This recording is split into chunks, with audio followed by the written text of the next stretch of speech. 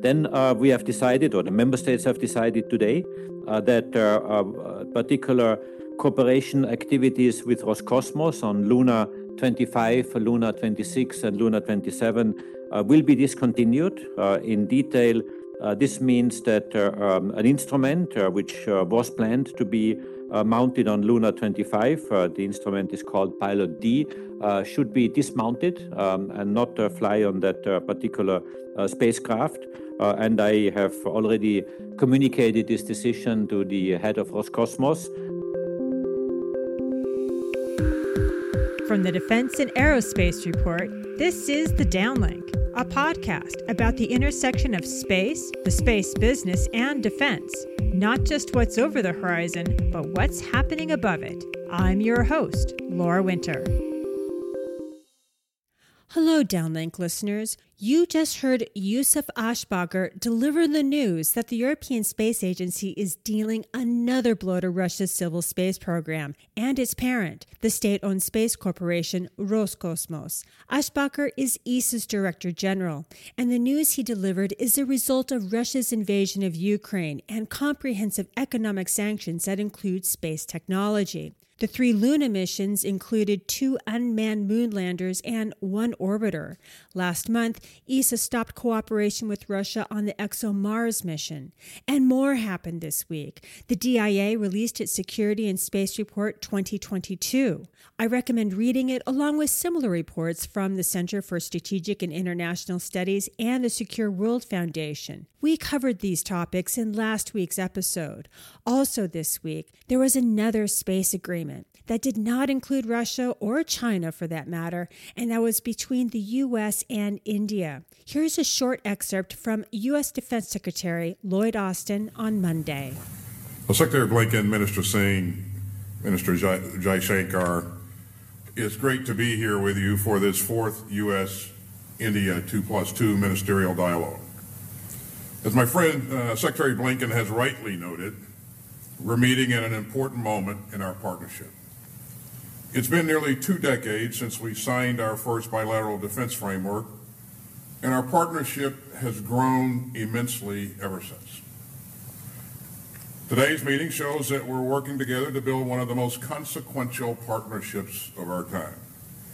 We've made important commitments today that will drive technological innovation and cooperation in emerging defense domains, including space and cyberspace. For example, we're committed to launching new defense space exchanges later this year between our Space Command and India's Defense Space Agency. And I'm pleased to announce that just a few moments ago, we signed a bilateral space situational awareness arrangement.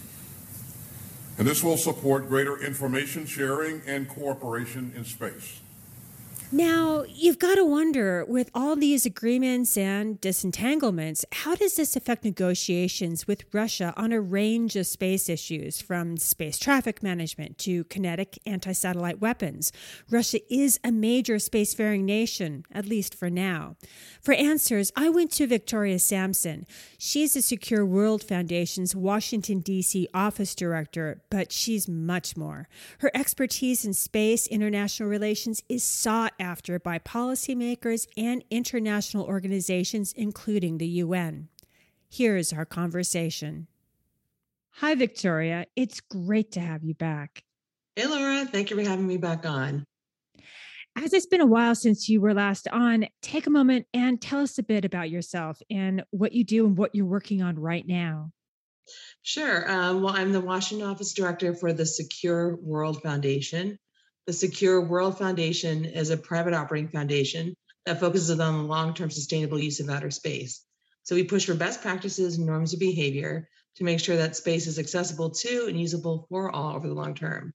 Right now, I'm doing a couple things, largely preparing the latest update of Secure World's Global Counterspace Threat Assessment, which is coming out in a couple weeks, and of course, following what's going on in Russia. All in eyes are Ukraine. focused like a laser on Russia's war in Ukraine and also on whether China will support Russia's military endeavors. Yet satellites still need to be launched. The International Space Station needs to be resupplied with food and water and important work for the Russian cosmonauts and the American and European astronauts. But all is not well in the international community and definitely not in the space community either. Victoria, you are in regular contact with the international space community leaders, both in government and in the commercial sectors. Could you give us a sense of the mood and what's changed? Well, there's a real sense of unsettlement right now, just because historically, cooperation for the International Space Station has been able to supersede geopolitical issues on the ground. It's acknowledged it, but it has not been disrupted by it. The International Space Station has been continuously inhabited since 2000, which is pretty amazing. And then just for those who are unfamiliar with it, it was built specifically to have two modules. One, the Russian module, and then two, it's called the US module, but it's really the US, the Canadian Space Agency, the Japanese Space Agency, European Space Agency. So a mix. But basically, it was built for the two modules. They have to work together. They have to be interoperable. It's a machine that's intended to be built that way. And that was deliberate. However, of recent times, since Russia invaded Ukraine, there has been a lot of, I would say, inflammatory language. And as always, comes back to Twitter. The head of the Russian Space Agency, Rogozin, has been doing a lot of statements on Twitter, implying that maybe Russia would let the space station fall into the ocean because the Russian half of the space station is the one that's got the thrusters and is largely in charge of moving the space station around with station keeping. The US side does the solar arrays to create power for the whole space station. And then both sides work on mission control. Rogozin said other things like, well, maybe we won't let people get the space station. You guys need broomsticks, things of the nature. And then, Roscosmos put out a video a couple weeks ago, which they said, oh, it's just a parody. But in the video, it had the cosmonauts leaving the space station and leaving a US astronaut behind. Ha, ha, ha. So, again, not that they could do that or would do that. Like, I truly believe they would not. But it does send a message. And it does, I think, express how toxic relationship has come. This Twitter war has come in response to Western sanctions against Russia for the invasion of Ukraine. And that has definitely had other things as well, other consequences in terms of cooperation between the West and Russia. For example, Russia was supposed to launch a series of satellites by company OneWeb. OneWeb is partially owned by the UK government. They invested a bunch in it when it came back from bankruptcy. And the Russians said, look, we will allow you guys to launch from on our vehicle, but if you only let two things go. One, you need to promise that none of the satellites will be used against Russia in the military campaign. And of course, who would want to promise that and who could promise that? And then two, the Russians said, okay, then the UK government has to divest itself of its investment in OneWeb. And of course, Brits were like, no way we're going to do that. And so then Russia could say, well, we wanted to launch it, but they chose to be unreasonable. And the Russians' space launch vehicle is a true workhorse. It's used for a lot of launches. And so a lot of companies are like, oh, shoot, we can't use that now. And, looking at alternatives, which there are not truly a lot. And then another thing that happened is that the Europeans were going to have the ExoMars mission launched on a Russian vehicle. And the European Space Agency made a decision that due to sanctions on Russia, they could not do this, which has consequences because I'm no planetary scientist, but I've been told due to the alignment of the planets, there are only so many options to get something up to Mars. Like you can only do it every so often. So the next, they were going to launch in September. They are going to have to push it back at least a couple of years. I think the wait time is 22 months. But if they cannot use a Russian vehicle, they will have to have one built, which means the next time after that will be, nearly 2 years after that. So we may be looking at a 2026 launch. And of course, it's a little bittersweet because the reason why the Europeans were even looking at Russia to launch their vehicle was that NASA pulled out about a decade ago. So, them's the consequences. But anyway, so what we're seeing is truly, I would say almost a a toxic relationship between the West and Russia in space, which is, again, unusual. I would point out that, again, going back to the space station, it survived the U.S. pulling out of the anti-ballistic missile treaty. It survived Russia invading Ukraine, Crimea, but things seem to be different. And I would also point out, when the Russians invaded Crimea, the U.S. put sanctions specifically against Rogozin, who's the head of the Russian Space Agency at that point. It was due to the relations in another job he had.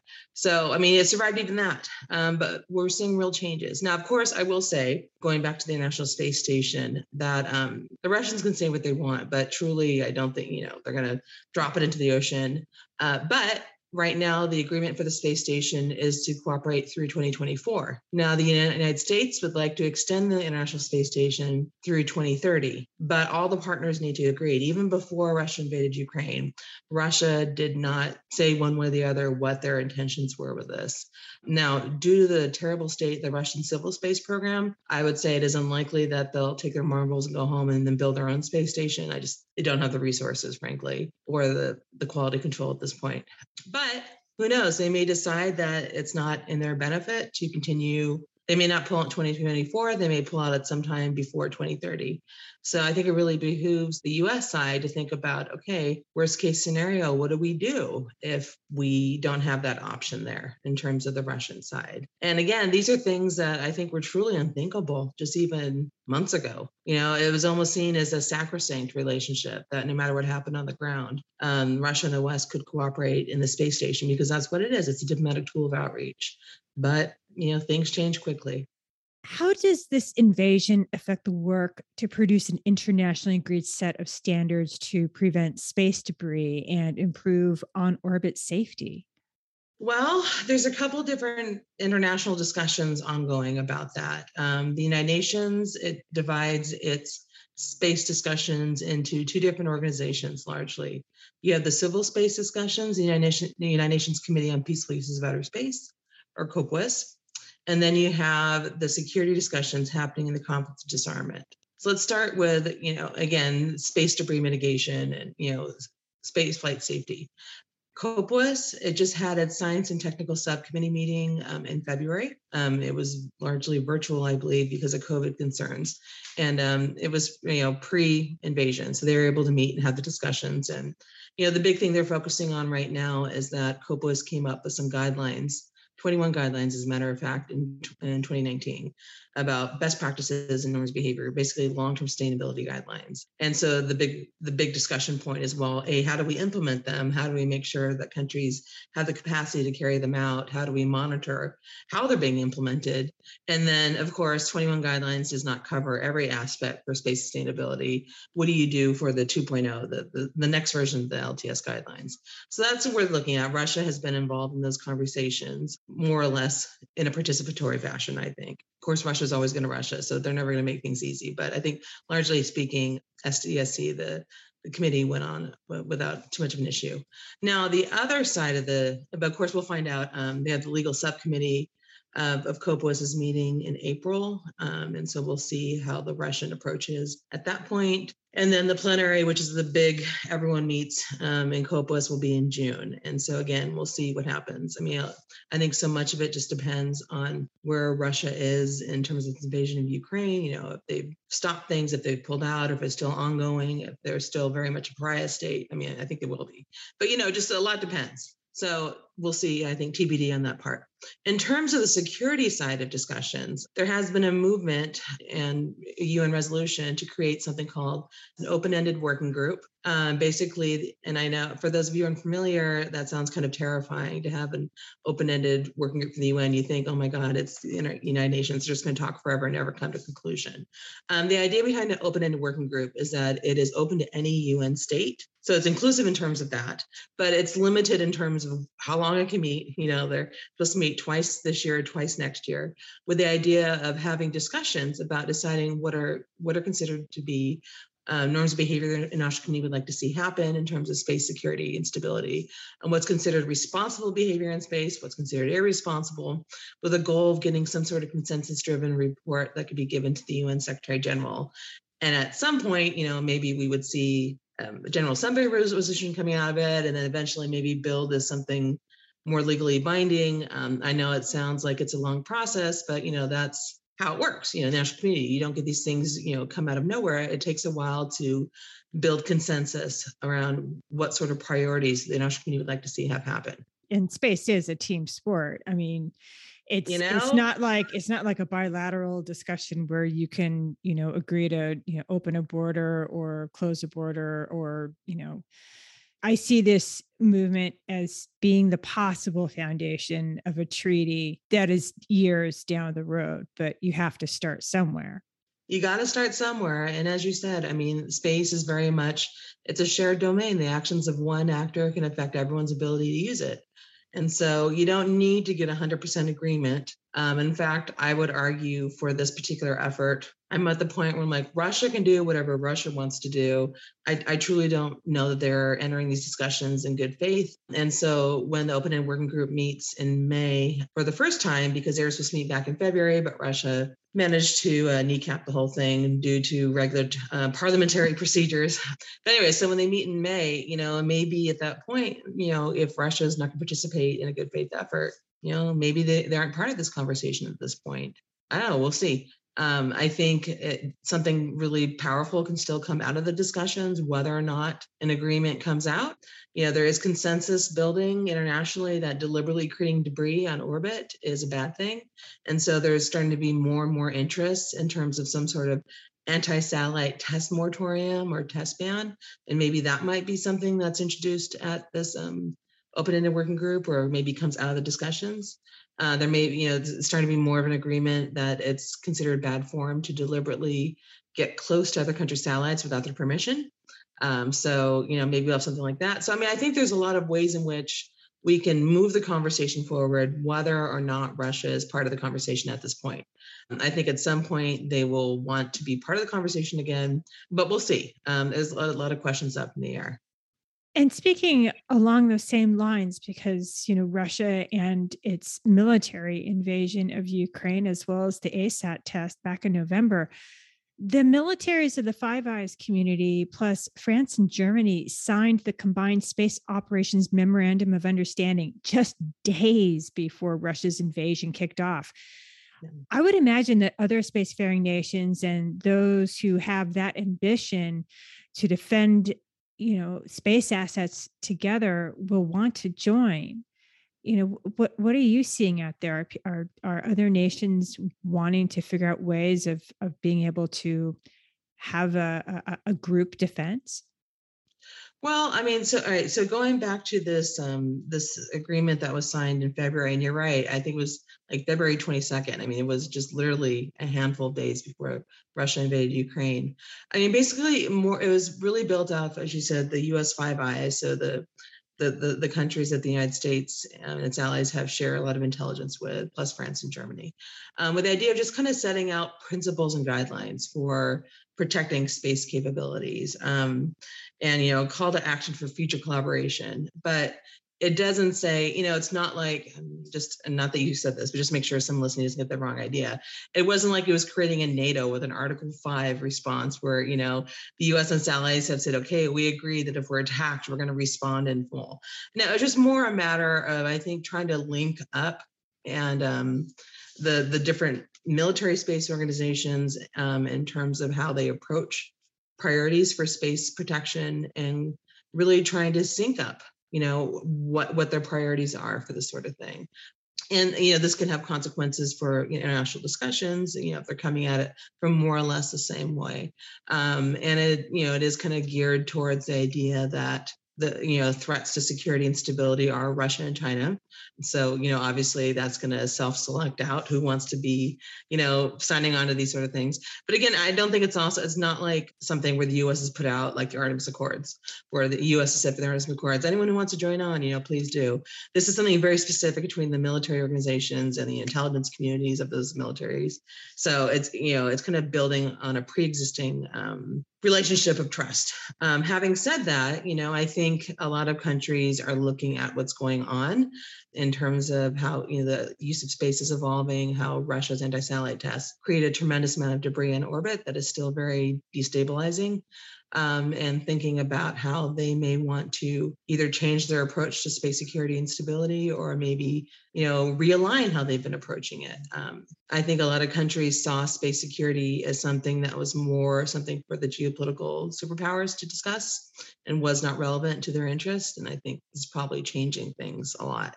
I will say I think it's probably a good idea to try to, if the US has these particular interests, to get allies on board or partners, or, whatever term of choice you want to use, like-minded nations. I think it helps build kind of a common understanding of what sort of principles and types of behavior that they would like to see on orbit. And this can only be used as a launching point for other international discussions.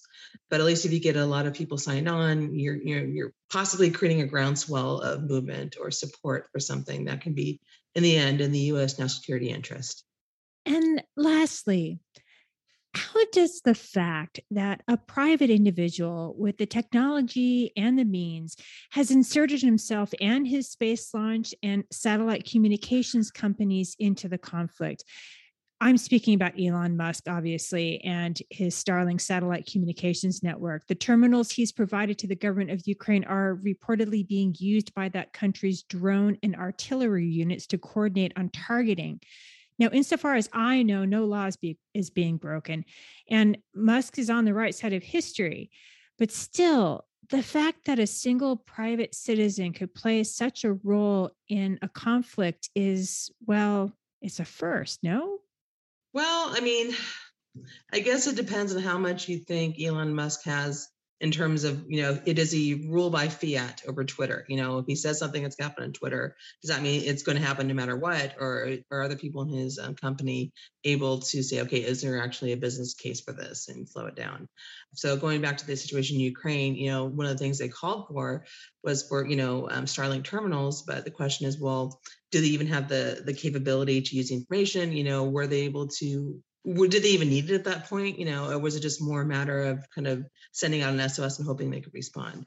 So I think it's just kind of a difference in how you interpret what actually happened.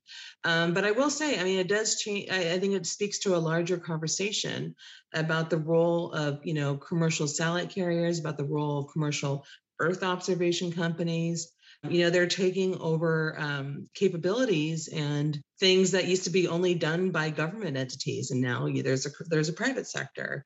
And it brings in the question: well, how do the laws of armed conflict apply to these? Are these considered non-combatants? How do you distinguish between combatants and non-combatants? That sort of thing. And are they considered targets? There's a ton of gray areas here, and it's kind of a whole new world we're looking at in terms of how the international humanitarian law applies to space capabilities. Victoria, thank you so much for your time. My pleasure. Thank you so much for having me on, Laura. I'll be back next week with another episode. And if you like The Downlink, you can subscribe to it on all the usual podcasting platforms, or you can receive an alert when you follow The Downlink podcast on Twitter @The Downlink. For the latest defense news and analysis, listen to the Daily Defense and Aerospace Report podcast hosted by Vago Muradian. And to stay up to date on what's happening in the maritime domain, check out Cavis Ships. I'm Laura Winter, and thank you for listening.